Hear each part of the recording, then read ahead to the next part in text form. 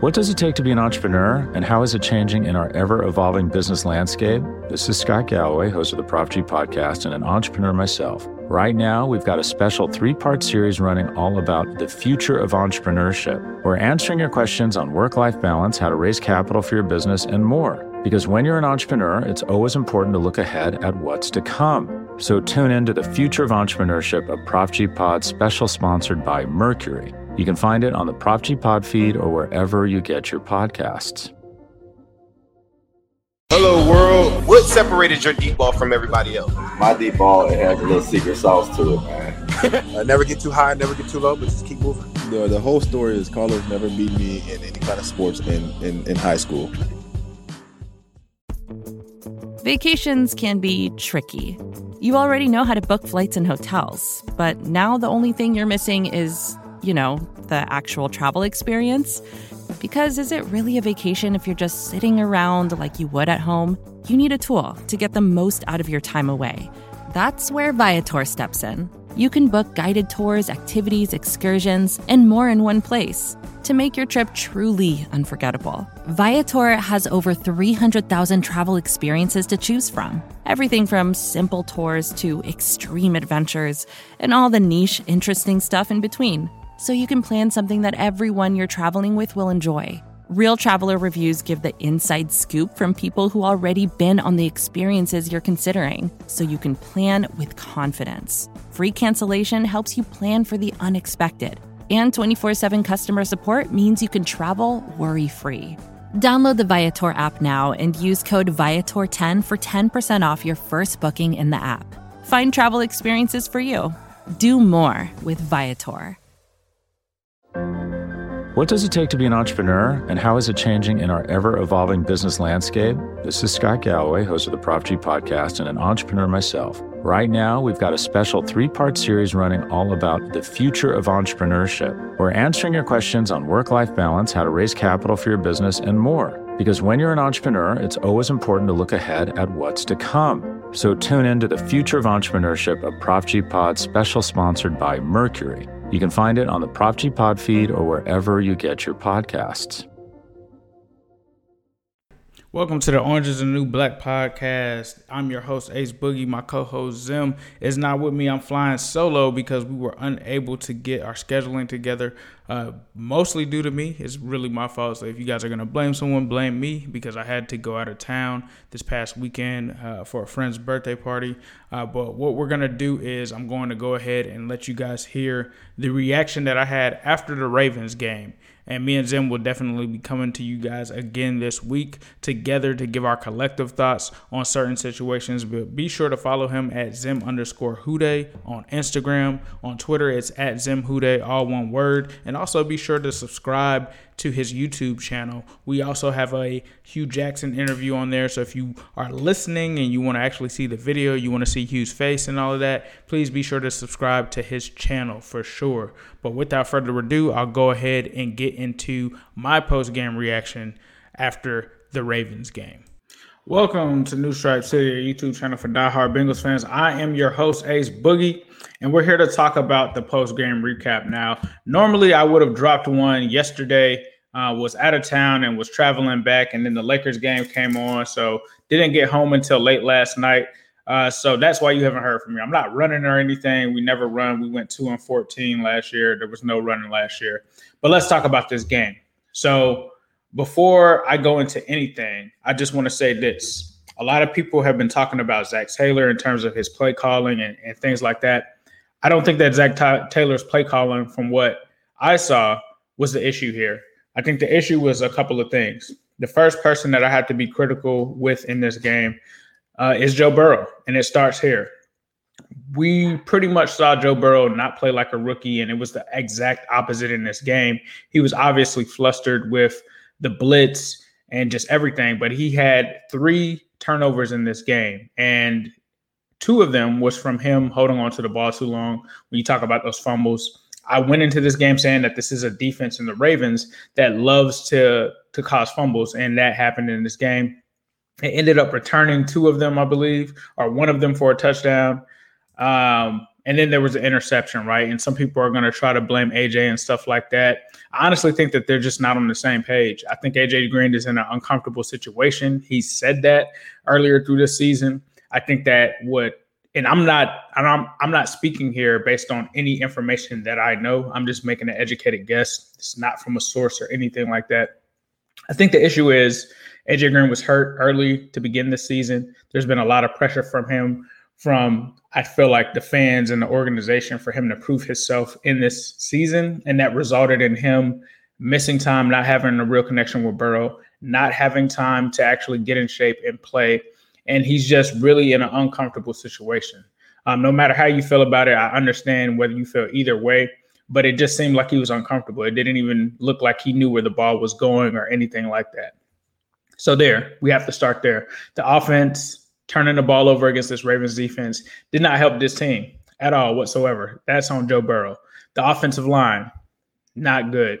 Obviously, the offensive line has to share some of the blame in this loss as well. They're really just letting Joe Burrow sit back and take shots. And at some point, you just can't have that happen. I don't know what needs to change. I don't think you can change anything, but you have to send some sort of message that this isn't going to be allowed to happen. So Joe Burrow can get a pass in this game for the turnovers that he had because he's just a rookie. He's going to make those mistakes regardless, right? We have grown accustomed, and maybe we were too spoiled to think that they wouldn't happen, but they kind of showed yesterday. When you talk about this defense, the defense did a great job. I really want to give kudos to Lou Anarumo, the defense, the players. They really went into it with a great game plan against Lamar Jackson. Some people might be looking at the score box or the box score and saying, wow, the Bengals were killed and stuff like that. Lamar Jackson did not play a good game. He did not play a good game.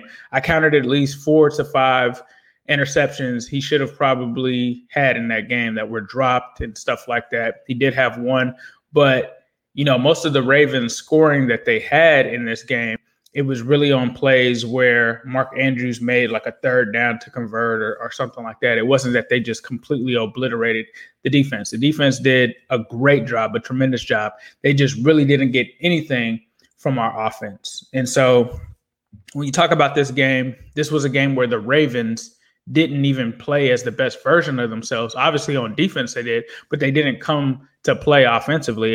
If that would have happened, this game could have been 60-3 easily.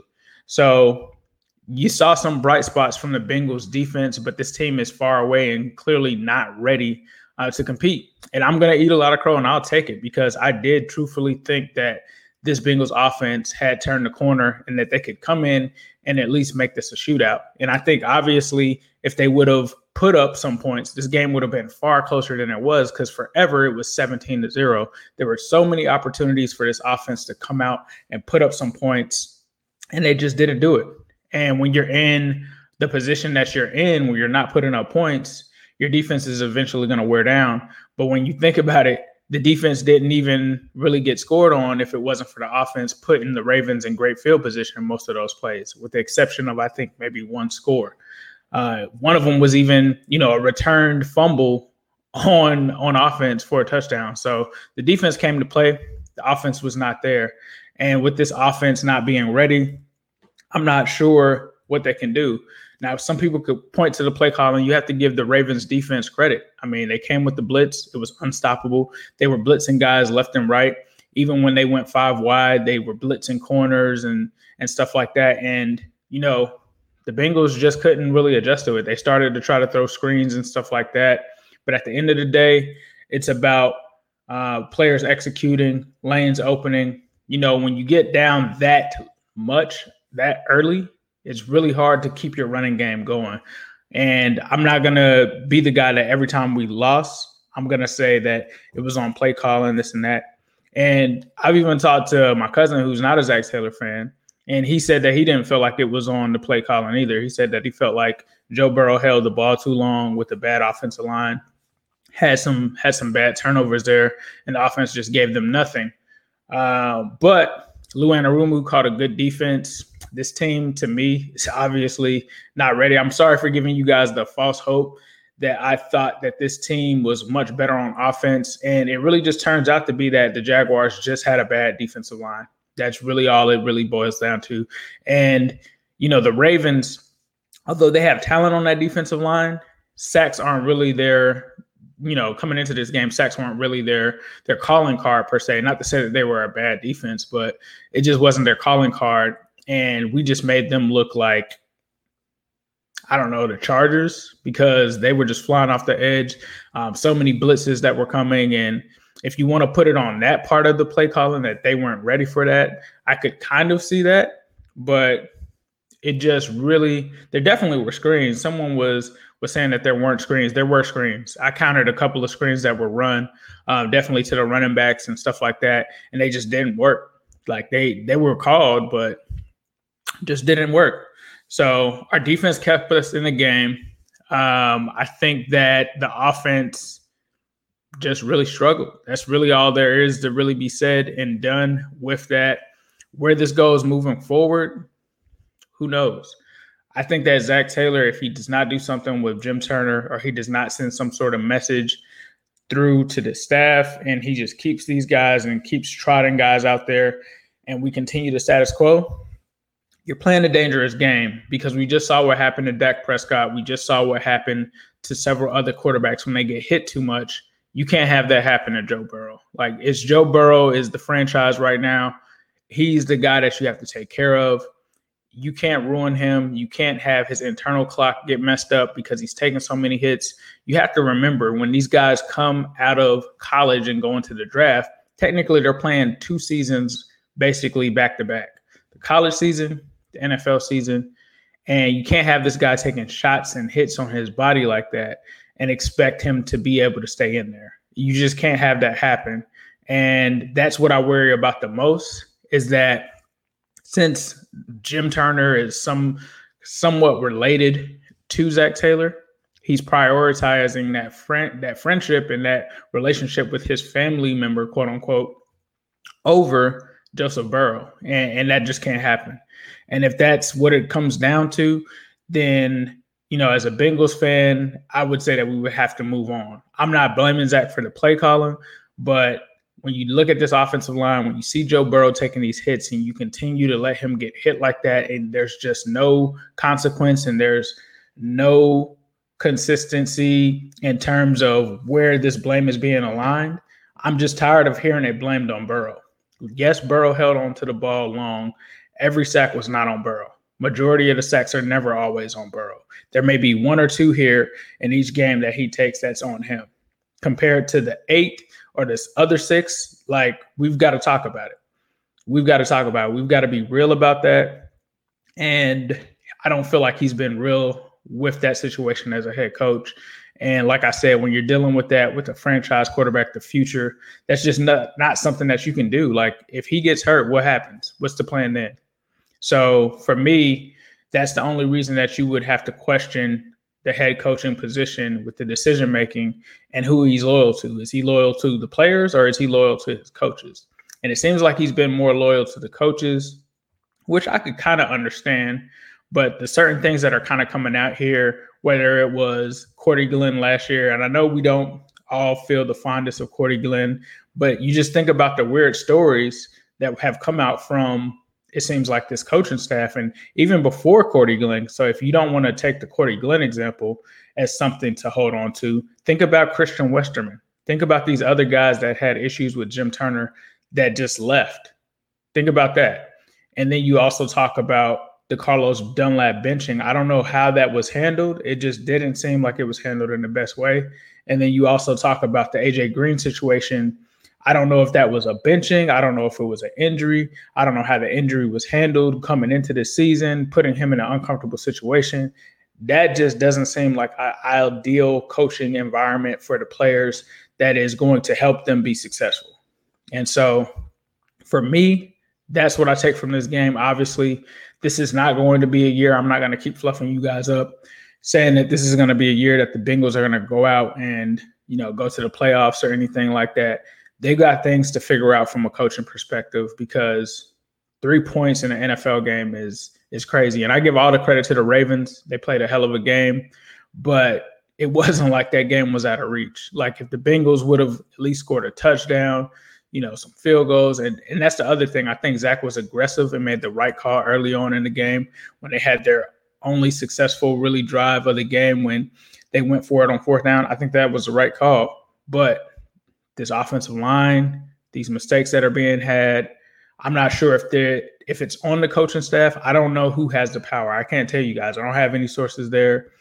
And I think that that's something that we need to know from the front office. Like, is this a front office thing that said, hey, you only have this much money allocated for the offensive line? Or was it that Jim Turner said, these guys can do it? We don't know that. It's been sold to us and framed to us as this is the offensive line that can do it. And clearly everyone and their mama knows that that's not the case. And so this is year 5 of the Bengals altogether, whether it's the coaching staff, whether it's the front office, just not being able to put together an offensive line. And that's the most frustrating part about it, because you tend to feel like they could have used some of that capital, at least in free agency or from the draft, on better linemen. They haven't hit in the draft on them. They've traded for them. It hasn't worked out.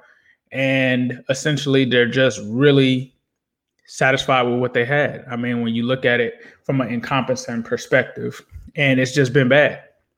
It's just been bad. There's been no solution for it. And we're in year 5 now. And when you look at the Browns, I said this last night on Twitter, you look at what the Browns did. They had a bad line just like we did. They went out, they drafted Tristan Wirfs. They went out, they signed to Jack Conklin. This is someone that we could have had as well. They went out and brought in Bill Callahan, Brian Callahan's father, which I don't know why we didn't hire him ourselves. But hey, it is what it is. So those were things that they did, and now they have completely transformed their line. And now they're able to actually execute their offense. Now, some people might talk about the scheme. I think that it may be the fact that the scheme just does not fit this offensive line. You don't have enough time for these routes to develop. You don't have enough time for these wide receivers to separate. You don't have enough time for Joe Mixon to find holes. And think about it. I talked on this channel and said when they got rid of Frank Pollock that was a mistake.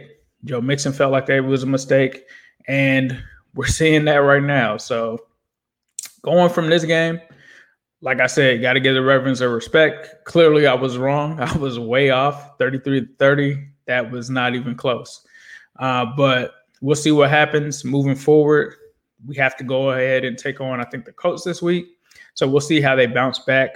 But they're going to have to make some decisions. I'm not going to predict that they're going to do anything because they've shown us in the past that they aren't. I think Zach Taylor is still going to be safe for this season. However, I think that he will finish out the season. And if they do want to go into a different direction, maybe they do that. I also talked about Hugh yesterday, and I think people just took it as, hey, you want Hugh Jackson for head coach. I was just saying it's obvious that Hugh would be interested in any potential opening with the Bengals. I mean, it doesn't have to be head coach. It could be offensive coordinator, offensive assistant, wide receivers coach. That man just wants to coach. And I think that he said some telling things. And if you haven't listened to that, please go back and listen to certain things that he said. He said that he felt like Andrew Whitworth should have been a guy that they kept. And he felt like if he would have stayed, that would have been a priority for him, because he said that the entire offense hinged off of Andrew Whitworth and his ability to block. He also talked about protecting Joe Burrow. That has to be number one. He didn't want to get into specifics or cause any issues, but he said that you have to protect him. And then he said some other things. He knows how to get certain things out of players, AJ Green, Gio, all of these guys. And he has a lot of knowledge that I think that he could pass over. But, this is a different staff. He may not have familiarity with you. That may not be a possibility. So I'm just saying, when it comes to the next staff that may potentially come in, if this thing doesn't get turned around, I think it wouldn't hurt to have a guy like Hugh Jackson there with all of his knowledge of the game and what he can do, because he was an offensive mastermind when he was here in 2015. So with that being said, let me take a look at some of this stuff. Just checking the comments real quick. But yeah, Bengals lose. They get demolished by a Ravens defense that clearly they were not ready for, and they just smoked us. And it was the exact opposite of what kind of happened last time.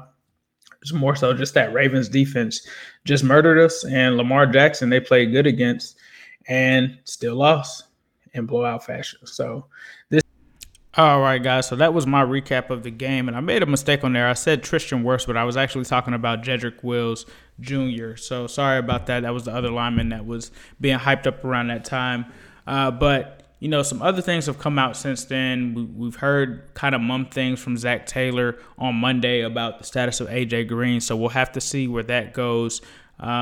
Honestly, it just seems like a weird situation, and it's sad to really see that certain fans are turning on AJ Green. And Zim also talked about this as well.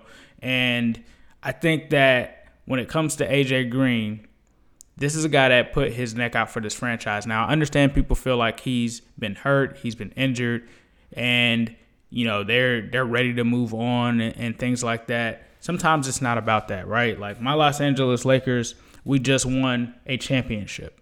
It's been 10 years, but we won a championship. But one thing that I want to speak to is what Jeannie Buss did when she came in. When Jeannie Buss first came in and Kobe Bryant was past his prime, she went ahead and paid him anyway, right?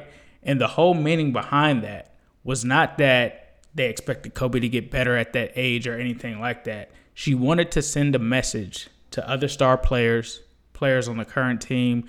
And this was a time where they were trying to attract stars to LA, where they wanted to send the message that, hey, we're loyal to the players, right? And when you look around the NFL, you look at the Arizona Cardinals, you see what they're doing with Larry Fitzgerald. That's something that they should be doing with AJ Green. Now, I understand it's a business. Things are different. But that's how you develop culture. That's how you send messages to other players and get them to want to actually come to your team. Now, no one's saying to give him $25 million a year or something like that. But the fact that he's been in this situation, and I think some people are overlooking, let's just talk about the facts here, right? No speculation or anything like that, because I think a lot of people are just looking at what's being produced out there and not really looking at the facts. The first fact, AJ Green hasn't played football in a year and a half. We all know that. The second fact, AJ Green had that same hamstring injury tweaked before the season. So this was an injury that he's had. They've known that he had it and all of that, right? This kept him out from being able to practice with Joe Burrow, from being able to do anything. I don't know if you guys have ever had a hamstring injury. It's not an easy injury. I've had one before. I tore one in high school when I ran track. You literally never know when your hamstring is good to go. The only way to test it, from my knowledge, at least back in the mid-2000s, was to try to run again. And so I actually pulled my hamstring, caused me to limp and all kind of stuff. And I was out for weeks, right? And so I thought that I was good. Everything was going okay in practice. And then we had a track meet. And, I used to run the 100 and the 200 meter dash, right? So I was a sprinter. I get ready. I'm thinking that I'm good to go. I start to race. I immediately re-aggravate the hamstring. I tear it again. I start limping. That can happen at any time. Like, hamstring injuries aren't easy to gauge when you're ready to go. And so I think one thing that happened is AJ has been out of the league for a year and a half. He's got that itch. He obviously had the itch and wanted to get back on the field. He obviously has had this negative stereotype put on him by not only the media and our fan base that he's a guy that can't stay healthy. So what do people in those situations do? When you look at Tyler Eifert, you look at similar situations we've had, they want to play. They want to prove the naysayers wrong. And I think that based on that, based on the fact that the team committed $18 million to him this season, he felt that he owed it to the fans and everyone to go out there. And yes, it is ultimately his choice. But think about what happened last season when he set out with injuries and people started to ridicule and question him and stuff like that. So I think that he went into this feeling like, he owed it to the team. The other thing is there's been no timeline for chemistry. And he said these things. He's come out and said that this is a new system that is way more complex that he's not used to, which people overlooked because you got to think about it. With him getting hurt last season in camp, that means that he wasn't able to learn the offense. And I don't know if you guys have ever played football before, and I'm not speaking down on those who haven't, and I, let alone, have never even tried to learn the NFL offense. But just at a high school level, it's hard to learn all the plays, especially when you're used to a certain offense that you've played in for a while and you immediately change it. So there's that. There's also the fact that he just has never had any time with Joe Burrow. Like, guys have to have some sort of chemistry built with these guys. And he said that. He's gone out on record and said him and Joe aren't on the same page and he's not comfortable. He's literally said those exact words, and people are just not listening to them. And I'm not trying to make excuses for AJ Green here, but just listen to what I'm saying. The other thing is, with the hamstring injury, it seems he's noticeably slower. You know what would make someone noticeably slower? An injury, a hamstring injury. And so for me, I think it's a culmination of all of those things that pull together that have given us what we are seeing right now. And I think that as a result, he's been put in a difficult situation to really change the narrative. And so when he goes out and people talk about him not showing effort and stuff like that, like, that's just crazy to me, because we've seen for years errant passes be thrown to him by Andy Dalton, and he's never given up on plays and stuff like that. We don't even know that if on that play, and I'm not just trying to grasp for straws here, but we don't know if he pulled his hamstring on that play. Obviously, he went out the game and didn't return, but we don't know if it was on that play. We don't know when it was, because when you pull your hamstring, you kind of pull up. And it looked kind of awkward when he was running with the defenders. And I could also see it being that he didn't want to try to tackle anyone because he was worried about hurting himself again, especially if he's already nursing a potential injury right now. I could see that, right? But I can understand people saying, oh, you know, he should have showed more effort and stuff like that. But think back until when Andy Dalton tried to tackle someone against the Steelers and broke his thumb, right?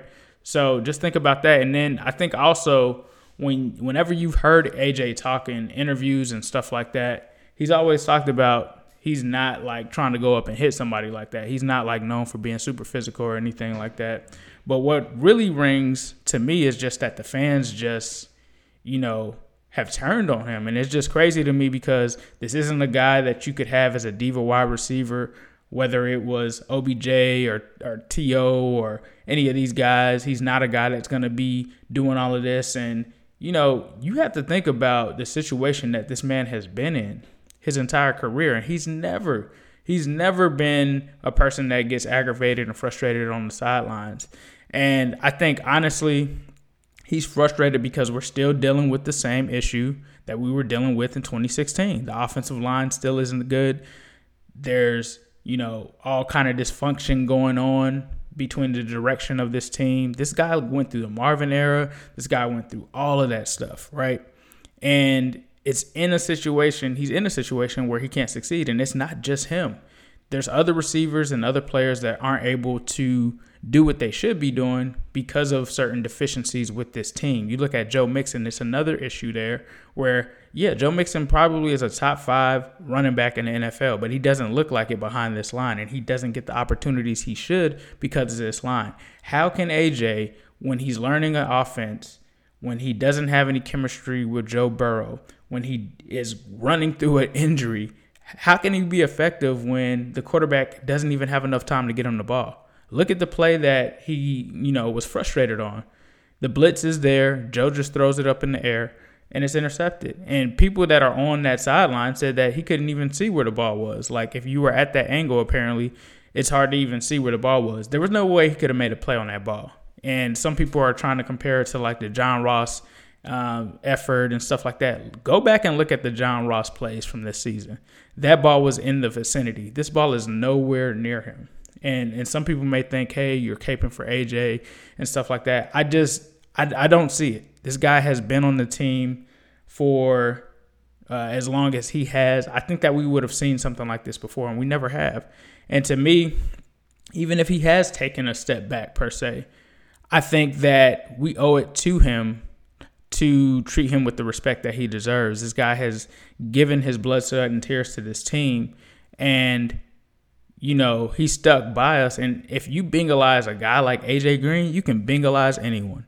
And before you try to blame it on him or something like that, when it starts to happen with guys like Carson Palmer, when it starts to happen with guys like Joe Burrow, and they see how you treat a guy like A.J. Green, what do you think that they're going to be thinking in the back of their mind? So that's what I think that people should just really consider and think about here. Now, it could be a potential where he is traded. I don't know. I haven't spoken to him. I don't know anything. I don't think that that should be the case. To me, that would not be a smart idea.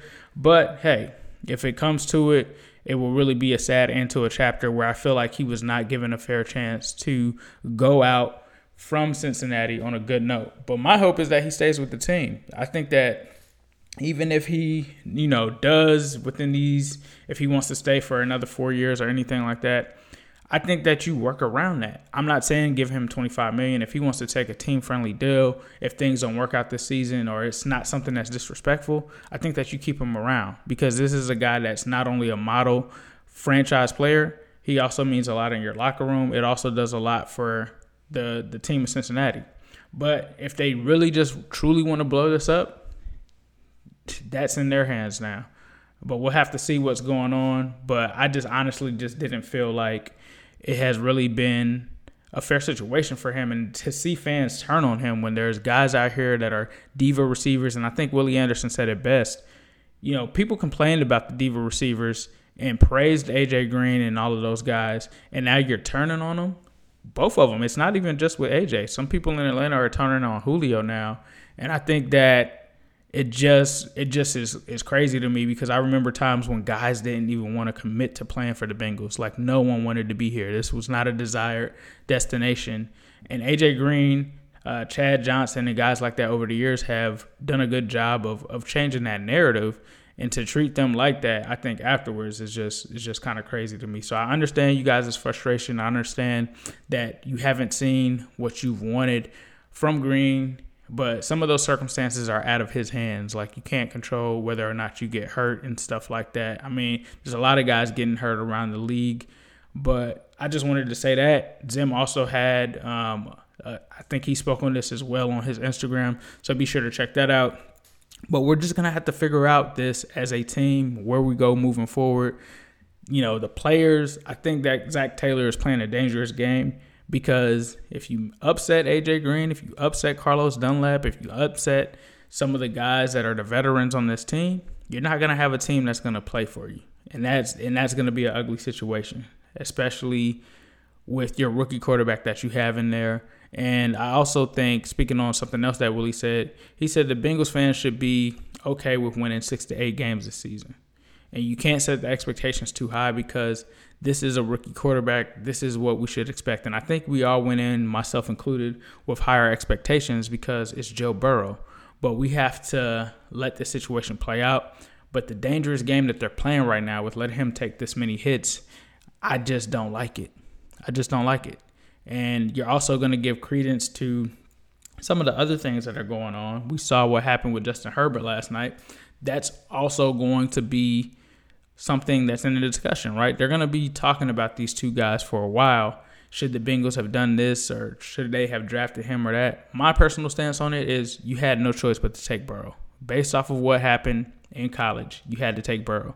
But there's going to be other people that are going to say the Bengals should have taken that ransom. They should have used some of those other picks that they could have gotten Herbert with and use those extra picks to also get linemen and stuff like that. But we made this decision and we have to live with it, right? I think we got to live with it. So we'll see what happens there.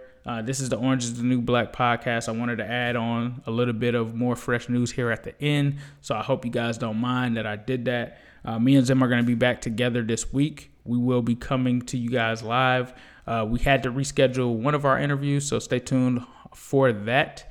But we still have some exciting content coming. I hope you guys like the new intro. Appreciate the support. You guys know where you can find me, New Stripe City on YouTube, New Stripe City on Twitter. And then, of course, you have to subscribe to the Cincy Jungle podcast to get all of this great content that's coming to you from everyone. The OBI, us, Matt Minnick. So please be sure to check that out. But thank you guys for listening. And this has been the Orange is the New Black podcast. What does it take to be an entrepreneur, and how is it changing in our ever-evolving business landscape? This is Scott Galloway, host of the Prop G podcast and an entrepreneur myself. Right now, we've got a special 3-part series running all about the future of entrepreneurship. We're answering your questions on work-life balance, how to raise capital for your business, and more. Because when you're an entrepreneur, it's always important to look ahead at what's to come. So tune in to the Future of Entrepreneurship, a Prop G Pod special sponsored by Mercury. You can find it on the Prop G Pod feed or wherever you get your podcasts.